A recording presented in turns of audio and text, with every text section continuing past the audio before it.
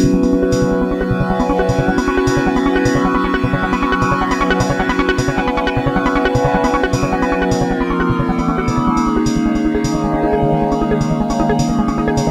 tuned into Full Service Radio. Full Service Radio. Full Service. Full Service. Full Service. Full Service Radio.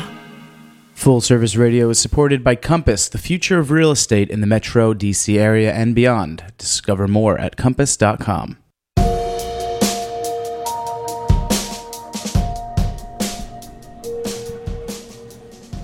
Hi, everybody.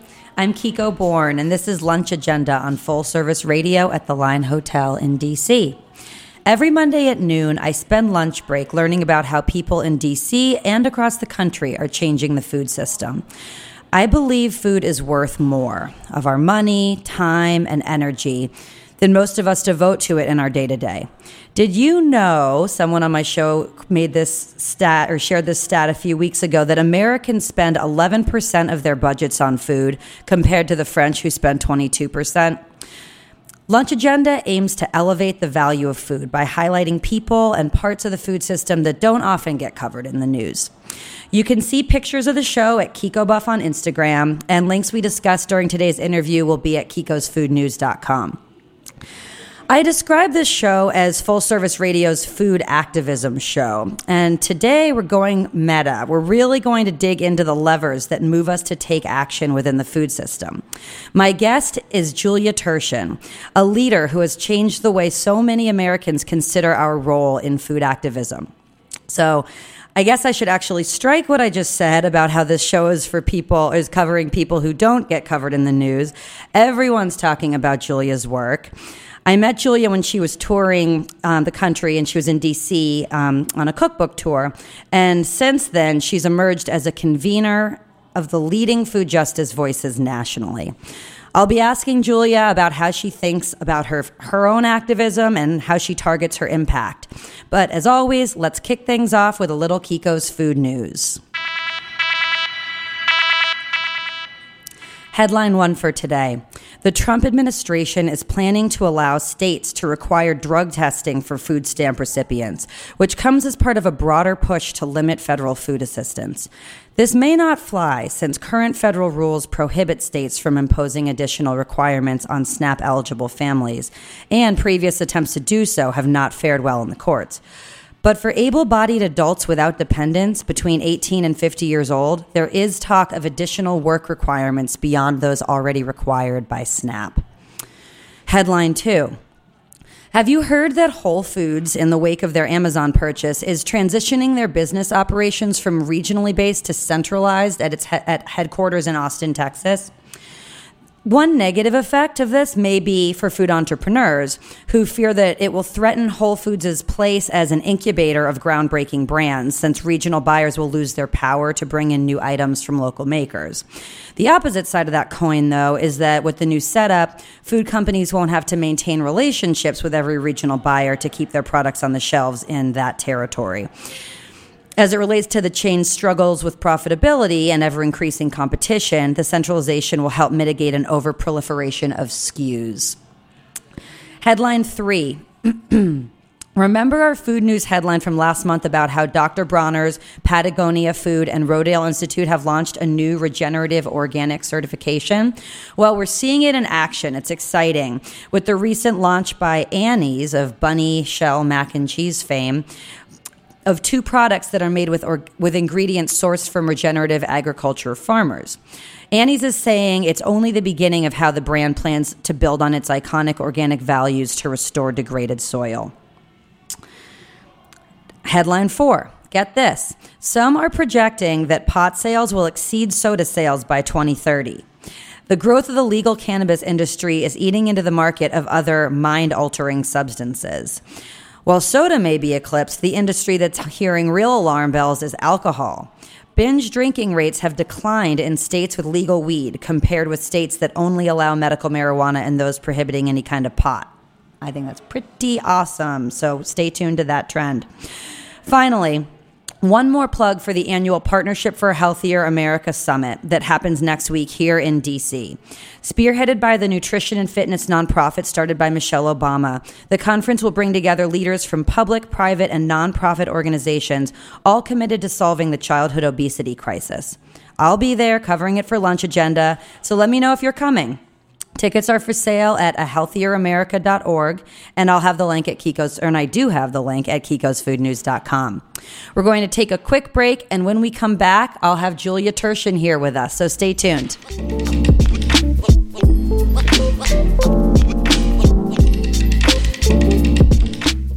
Today's break music by Keto, that's K-I-E-D-O on SoundCloud. We will be right back.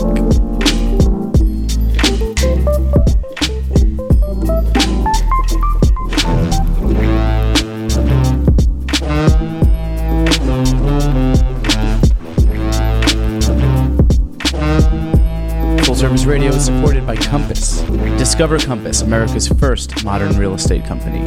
By pairing the industry's top agents with technology, Compass delivers an incomparable client experience from the first-time buyer to the seasoned seller.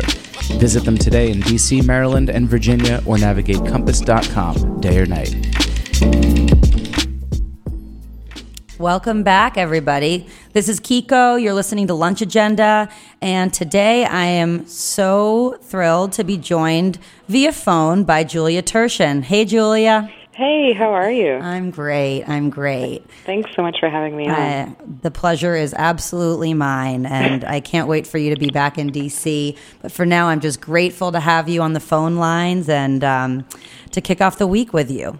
Yeah, no, me too. And next time in person, for sure. Definitely. So let me introduce you formally. Julia Turshen is the best-selling author of Feed the Resistance, which Eater named the best cookbook of 2017, and Small Victories, which was named one of the best cookbooks of 2016 by the New York Times and NPR.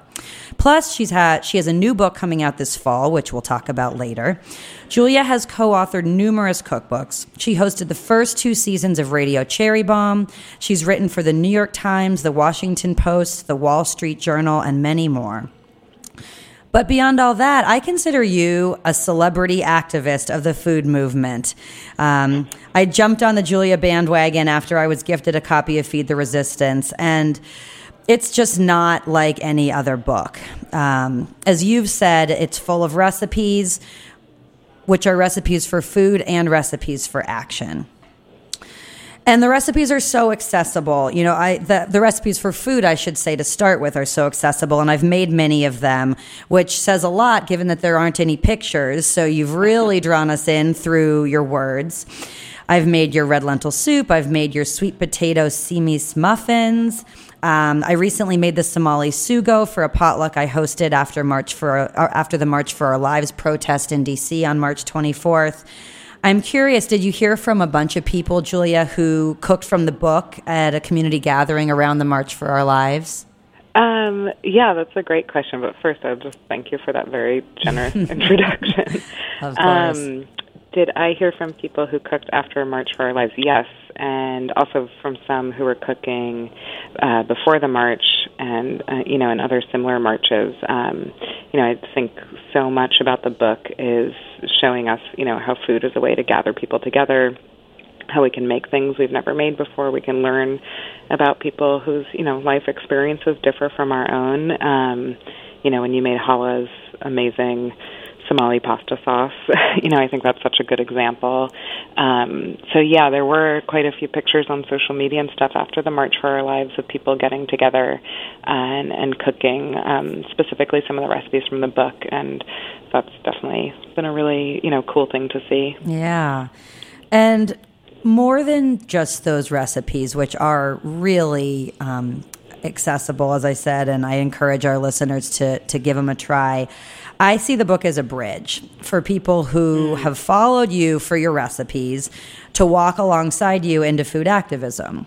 For people who come to the food movement, maybe because of their love for the pleasure side of food, the taste, the sensations of cooking, and are navigating where they fit into the issues side of food, and maybe less comfortable being there. So actually, a couple of my favorite parts of the book were the 2 sections at the end. You had one section that was 10 ways to engage that aren't so obvious, and then one section, 10 things you can do in 10 minutes. And I just ate those up. You know, a couple I'll just share with the listeners. You said, some of them had to do with food. Bring cookies or banana bread to the folks who work at the public library and thank them for their service. Bam. It's so personal and it's so doable and it's quick and it's just so human, and it brings us together. To, environmental related things. Bring your own empty bottle to the airport to fill up after you go through security and use for your entire trip. And then you offered a bunch of tips that didn't have to do with food. Take down outdated campaign material in public spaces. That one kills my husband. So I hear about that one a lot. Or my actual favorite, which was carve out some time to do what you already do for people who don't have access to your services. So you mentioned if you're an accountant, help teach people how to budget or prepare their taxes. Or for me, it might be help someone with a communications plan or promoting a project. So you just really offered so many great ideas about how we can each push forward justice around issues that range from reproductive rights to gender inclusivity. So I thought before we get into heavy topics about our identity as activists and, the incredible project you've actually launched since Feed the Resistance, I thought it'd be fun to brainstorm with you a way to unlock our inner activists through food.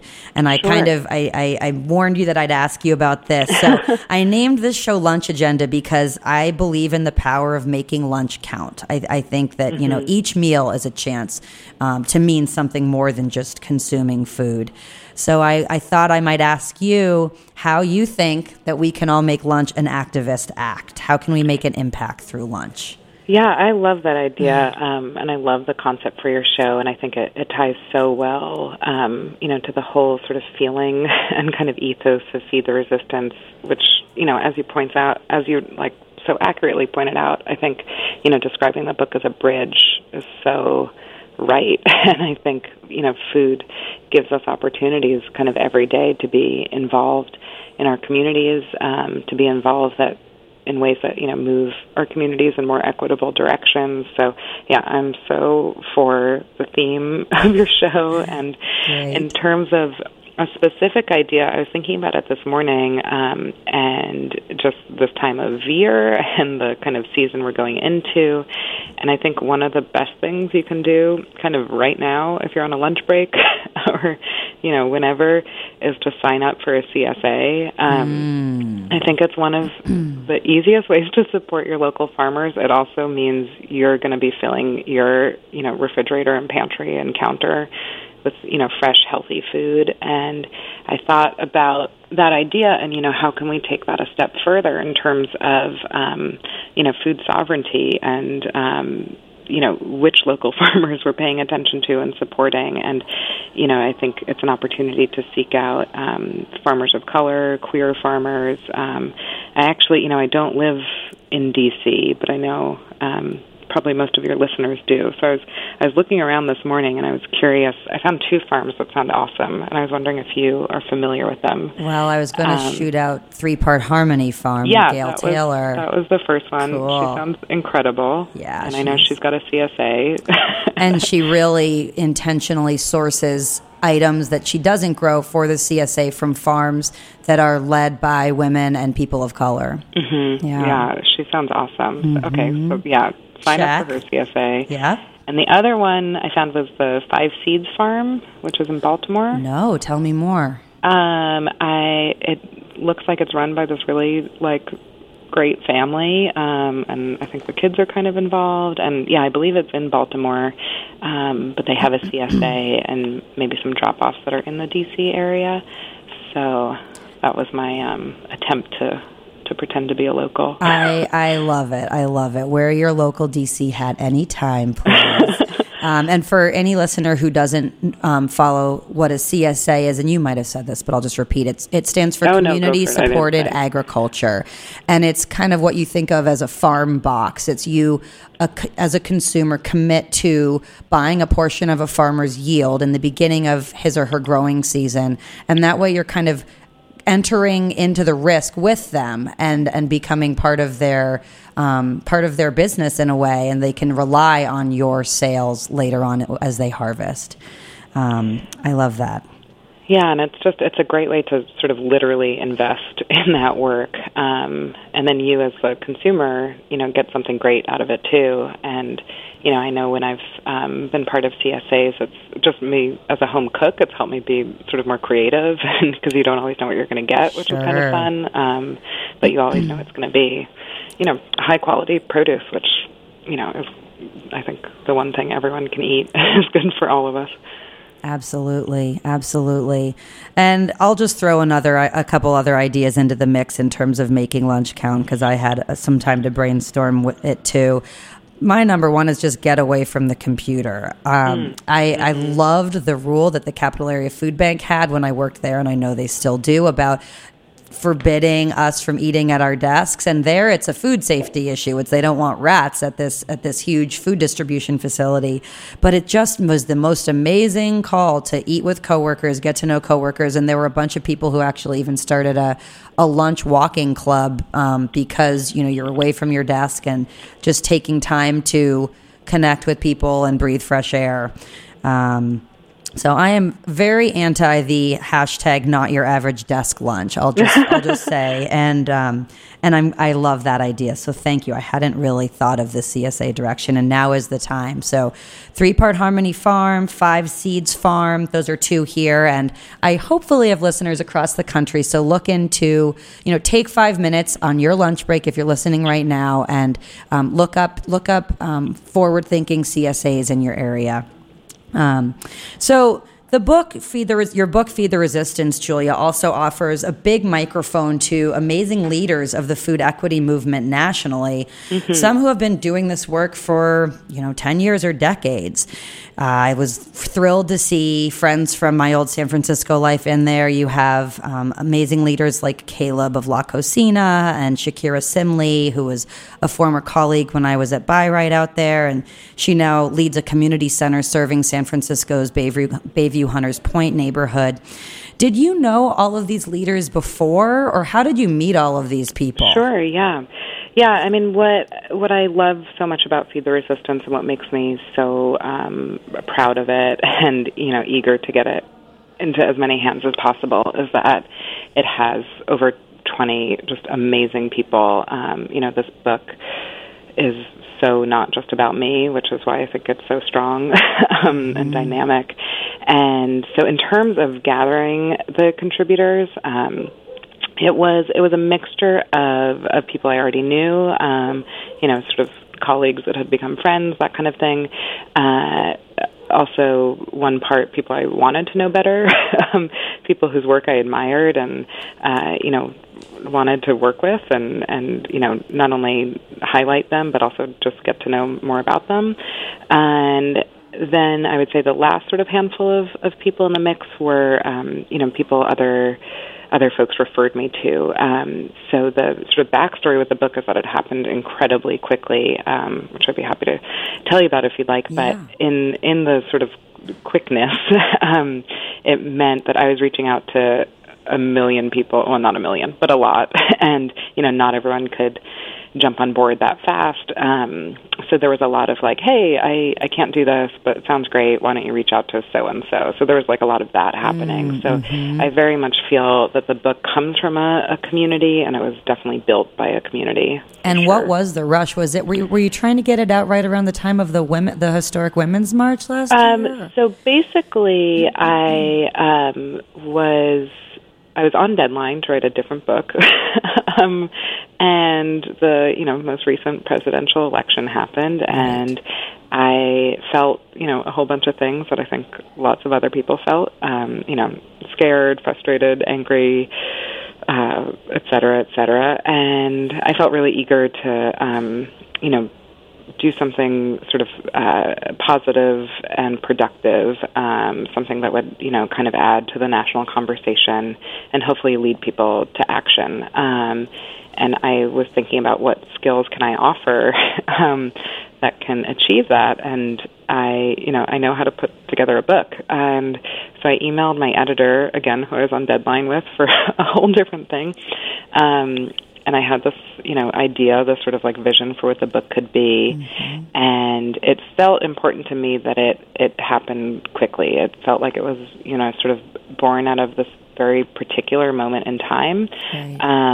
And I wanted to respond to that. And I also felt that the book itself could be a tool for action, so namely for raising money to support an organization that protects civil liberties. So all the proceeds from the book go to the ACLU, which was, after we paid the contributors and paid, all the fees associated with getting a book out there, so printing it and distributing it. But then the rest goes to the ACLU. And so basically I was asking my editor to do a book, she had never signed up for, and to do it really fast, to agree to, over 20 people, most of whom, if not all of whom, she hadn't worked with before, and also to not make any money on it, to give all the money away. And, she said yes immediately. I think she totally got it and what it could be. And basically from that moment, that yes, until I handed it in, was a month.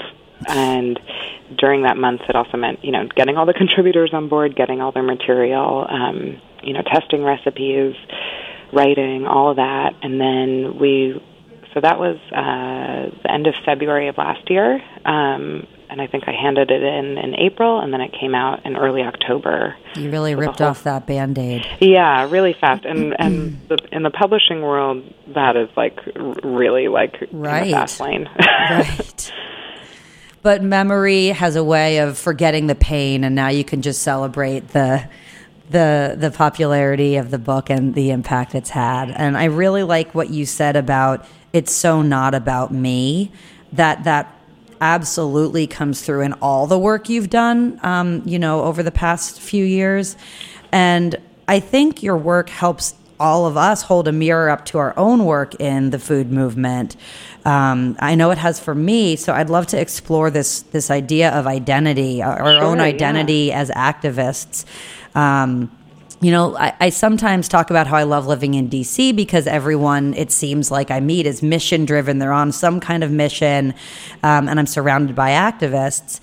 And it often feels natural for me to identify that way, but at other times I honestly feel like I'm overstating my impact, or it's a term that makes overstates my accomplishments. So how do you think about the term activist? Do you like to call yourself an activist, and have you always felt that way? Yeah, it's a great question. My friend Nicole Taylor, who's also a cookbook author, I once, I don't know, a year or two ago, I was having a really similar conversation with her, and she said something I've always remembered, which is like activists are too busy to like think about what to call them. Mm-hmm. She said it better than I just said it. But I've always kind of kept that in mind, and basically with all labels in general. And I think, to me, the key part of the term activist is just the idea of action. And are you taking action? And is that action consistent? And do you keep showing up? I feel. Go ahead. Yeah. Oh no, that's about it. I noticed that you just used the phrase "getting involved" throughout your book, and you do that. That's almost a less intimidating way of thinking about being an activist. Yeah. I think of it, honestly, in a really similar way within the food community, the term chef versus cook. Mm-hmm. And, like, a lot of people refer to me as a chef, and I always am, like, looking over my shoulder to see who they're talking to, because I don't really consider myself one. Right. And, I really consider myself like a home cook. And, I have been paid to cook before. I've worked as a private chef, that kind of thing. But to me, I've just always understood chef to be the term you use for someone who, works in a restaurant or runs a restaurant kitchen, which is not the work I do. But at the end of the day, I guess the other thing I always think about is my mom's favorite line of all time, which was, "I don't care what you call me, as long as you call me." So, I guess I'm sort of skirting around the issue, which is to say, I think the term activist is a term I hold in high regard and absolutely sort of like revere and have respect for, and I don't always willingly, assign that label to myself. But I will absolutely, accept it if someone wants to call me that, if it means we can, talk about the kinds of things we're talking about now. So that's really well said. And I just have to say, it's so cool that you paid all the contributors to your book because, as you say, activists are too busy to think about what to call themselves. They're also not getting paid for most of the work they're doing. So that was a big statement. So yeah. I also just want to talk about, the privilege that comes to this work from whoever we are as an activist. So, I'm often cognizant of my privilege in the work I do as a white woman who grew up in a family that didn't have to worry about putting food on the table. I would love to hear how you think about your own privilege and using your point of view for the movement that you're part of. Yeah, absolutely. I think my privilege affords me so much. And kind of at this point in my work, I think I'm more aware of that than I've ever been. And I try to, use that awareness to basically to do two things. One, to make sure I'm listening as much as I'm talking, and hopefully I'm listening more than I'm talking. And two, to do whatever I can to spread that privilege around and to make sure other people, have access to the same things I've had access to have the same, opportunities or, connections or whatever it may be. So I feel like I'm, so aware of the privilege I bring into the room, into whatever room I walk in. I'm also aware of, certain things that, certain ways I am, not afforded privileges, so whether that's being a woman or whether it's being, openly gay or, whatever it may be. And I try to use those experiences to just kind of inform my empathy. And to lift up others who have those same experiences. Absolutely, yeah. So I basically think it's it's about being mindful and thoughtful and also proactive. And yeah, I think it all just goes back to that action. Mm-hmm. Absolutely. And very soon I'm going to ask you about your new project, Equity at the Table, which is fascinating. Just a couple other questions about, this notion of activism. Do you think activism is inherently social. That's kind of key to your thesis of the book. That's why food is the perfect way to kind of glue a group of activists together. And that just is clear to me every time I go out to march for a cause or, try to galvanize people, through my work at the food bank to support issues that the food bank is advocating for. Do you think there's a negative side of that, because it's social, people are maybe kind of joining in but are less committed to a particular issue, that they feel like, going to the potluck is enough and then they're not going to actually engage with legislators or, get more deeply involved? Do you think that there's a slacktivism that we need to worry about? That's a great question. I think it brings up a lot of things. I think one is that, I think you're so right that so much about activism is social, and to that I would add, being social happens in different ways for everyone. Some people, are super comfortable going to a big party, and so maybe that translates to being super comfortable to show up for, a big march or an event with people you don't know or something like that. Some people are much better at a one-on-one thing, so maybe a mentoring, organization is a better fit for them. So I think understanding that term means so many different things for different people, but all of the things under that umbrella I think are really useful, I think is important to remember. But in terms of that that term slacktivism, I think it's sort of twofold. I think if that, potluck that you're referring to brings people together and gives a sense of community and support, and that in turn helps, fuel other actions, like, by all means, like, the potluck is great. But I think if what you're saying is if just showing up to the potluck, if that's not enough, I think this idea of, that there are kind of minimums or, you have to do at least this or not too much of that. I think it's hard because I think we all have to just figure out what this work means for us. And I think there's also such a desire for someone to just, tell us what to do and how much to do and when to show up and what's enough. And, if those answers were readily available and that easy, I think, a lot of this wouldn't really be a conversation. So I think there's so much nuance we have to work through. But I think, again, the key is just working through that and not feeling overwhelmed or, kind of, intimidated by the amount of work, because it's a ton of work. It's work that's been going on for generations and will continue to, and I think it's just about all of us finding our role in it, and, whatever role we can sustain, and that role might change, that can be part of how it is sustained. Right. I agree. So speaking of kind of finding your own path, one of the 10 things you can do in less than 10 minutes that you offered in Feed the Resistance was, if you're making plans for a meal, choose a restaurant run by someone who doesn't look like you. And I remember reading that one and just finding it very powerful. And that advice foreshadowed the project that you announced last month, I think, Equity at the Table. So you've described Equity at the Table as, and it is a website, as a practical and proactive response to the blatant gender and racial discrimination that plagues the food industry.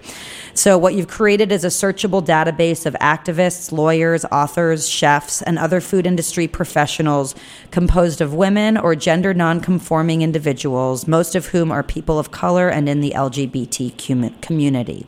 So how's the launch been? Have you how's it been, and have you tweaked anything since the site went public? It's been great. We launched, I believe it was April 4th, and it had been in the works for a few months, and I think the reception has been wonderful for both the people on the site, which grows every day. We started with about 100 members, and the last I checked, we were at nearly 400. Nice. So it's definitely growing.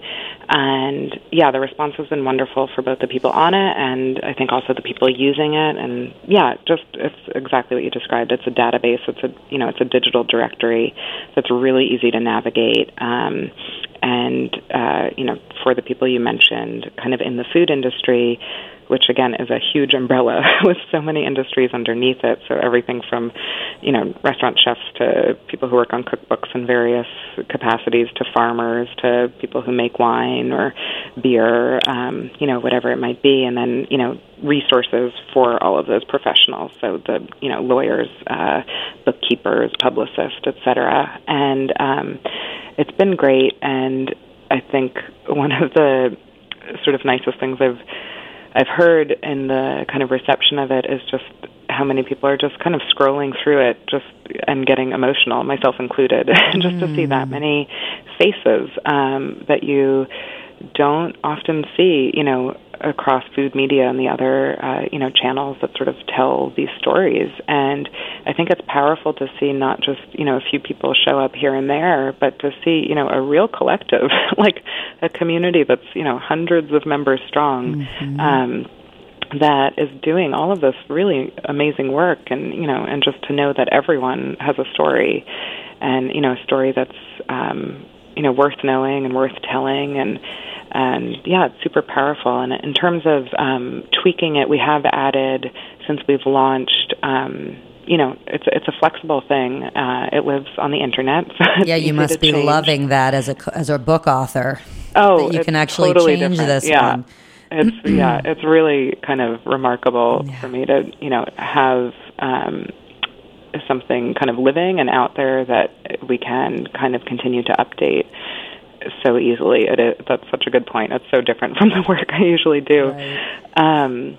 But yeah, so in terms of tweaking it, we've definitely added some new professions. As we've gone along, we've had some really interesting conversations with new members. And when I say we, I did not make this happen by myself. I have an incredible advisory board who I'm basically constantly in conversation with, and I have a really wonderful woman named Kate who built the site, who, so much of the tech stuff is so over my head, and I'm so happy that I have Kate to do a lot and really explain these things to me. It's been really, really helpful. We Luddites need those around us. Yeah, it's been a real lesson in, I'm someone who likes to work, I work on cookbooks, and I do them in all different capacities. I do my own. I work on other people's, and it's for the most part pretty kind of quiet, solitary work. I do a lot of collaboration, and I'll bring in a photographer, or I'll work with other authors and that kind of stuff. But for the most part, it's me in front of my computer making this thing that I at this point really feel like I know how to make. I know what the steps are, and Equity at the Table is so much like, I have this idea, but I don't exactly know how to make it. Right. And kind of working together with a group of people to really make something, which, is the kind of work most people do all the time, like working with other people to do something that's sort of bigger than you. But it really opened my eyes to, when you find kind of the right team, what you're able to achieve together. Yeah. I know your advisors are so proud to be on the train with you, at least the ones that I've spoken to. So what was your method in terms of how did you decide on the criteria for who would be included or not included in the directory? Sure, yeah. So we basically, the whole site is open to women and non-binary individuals, and we have basically two sections of professions, and which I sort of touched on. There's sort of the food professionals, the kind of quote-unquote creatives, so the bakers, the farmers, the writers, the photographers, and then there's resources for them, which I mentioned earlier, like lawyers and accountants, that kind of thing. And basically within that first category, the kind of professional / kind of creative, at this point, Equity at the Table is open only to women and non-binary individuals who identify as people of color or as part of the queer community.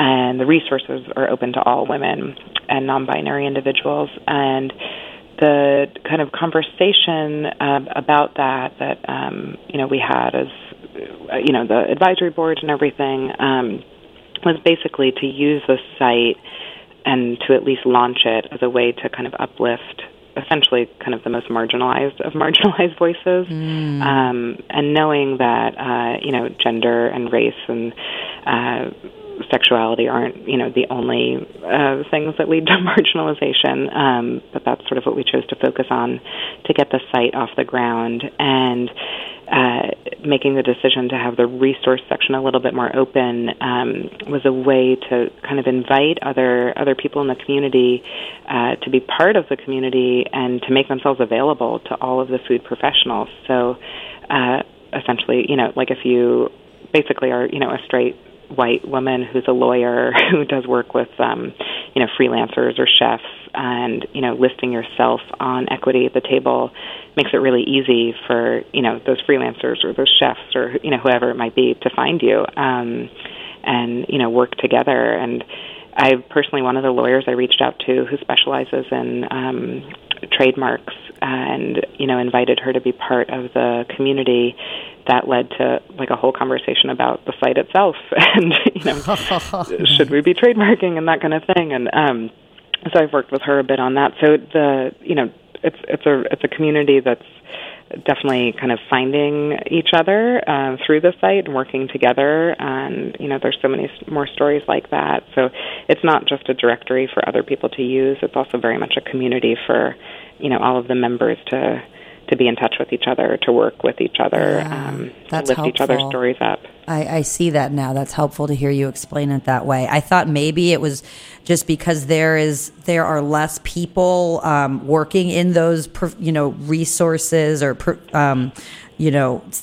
jobs, the lawyers and accountants. I'm actually planning to do a series on my show pretty soon about quote unquote food admin, these positions that, you don't hear about people going into as much, but are just so important for those who are the chefs and the writers and the creative professionals, as you mentioned. So it's helpful to hear you describe that. So in advocacy, sometimes there's this parlance of allies and then those impacted.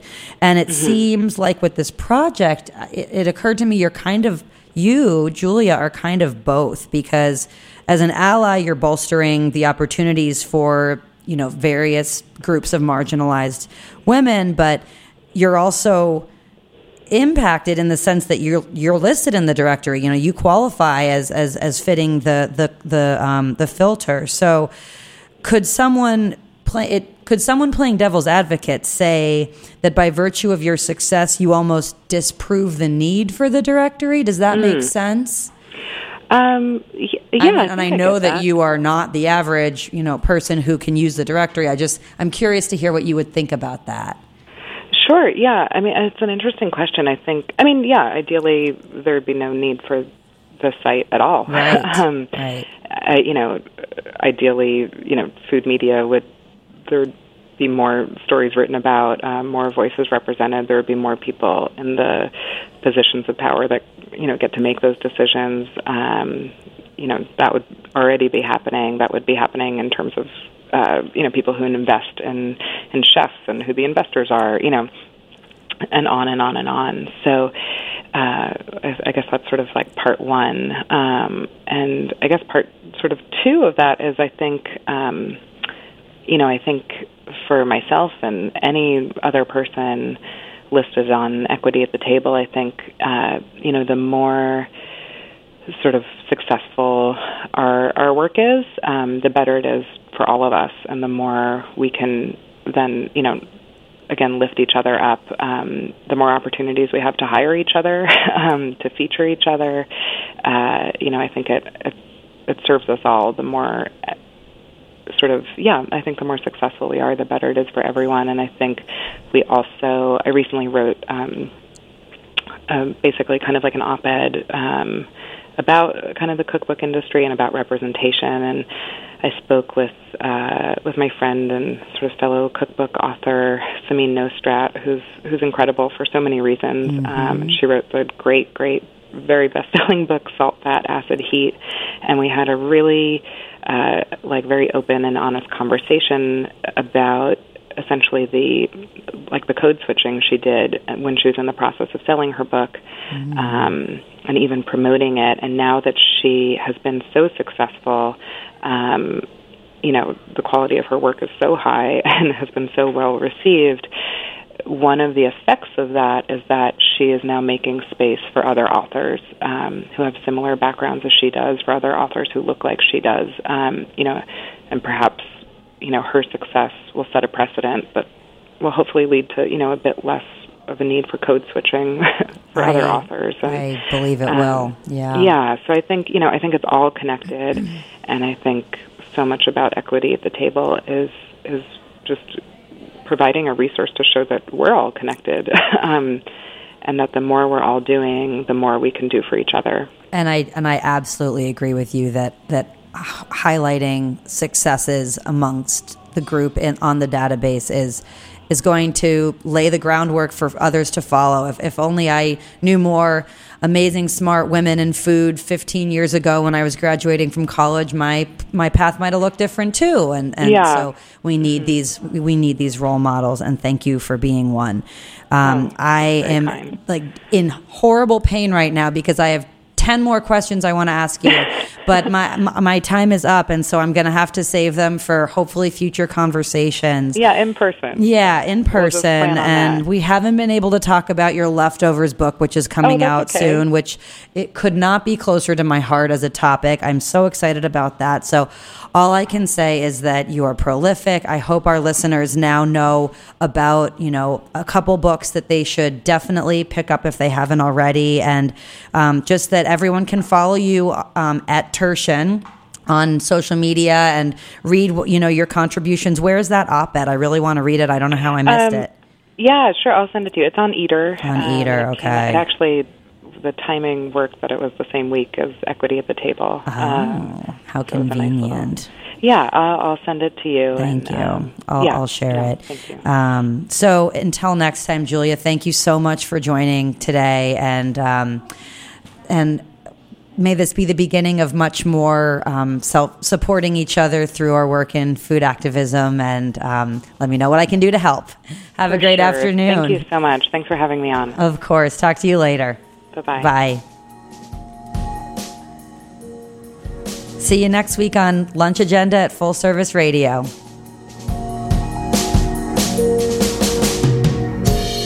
Thanks for listening to this program on Full Service Radio, broadcasting and recording from the Line Hotel in Adams Morgan, Washington, D.C. Full Service Radio programming can be accessed live and archived on fullserviceradio.org. Our talk programming is available on most podcast apps like iTunes and Stitcher, and our DJ sets are available on mixcloud.com/fullserviceradio. Full Service Radio features over 30 weekly shows and over 50 local hosts covering every topic imaginable. If you want to be a guest or get involved, email us at info@fullserviceradio.org. Follow us on Twitter at FullServiceRDO, on Instagram and Facebook at Full Service Radio. Thanks for listening.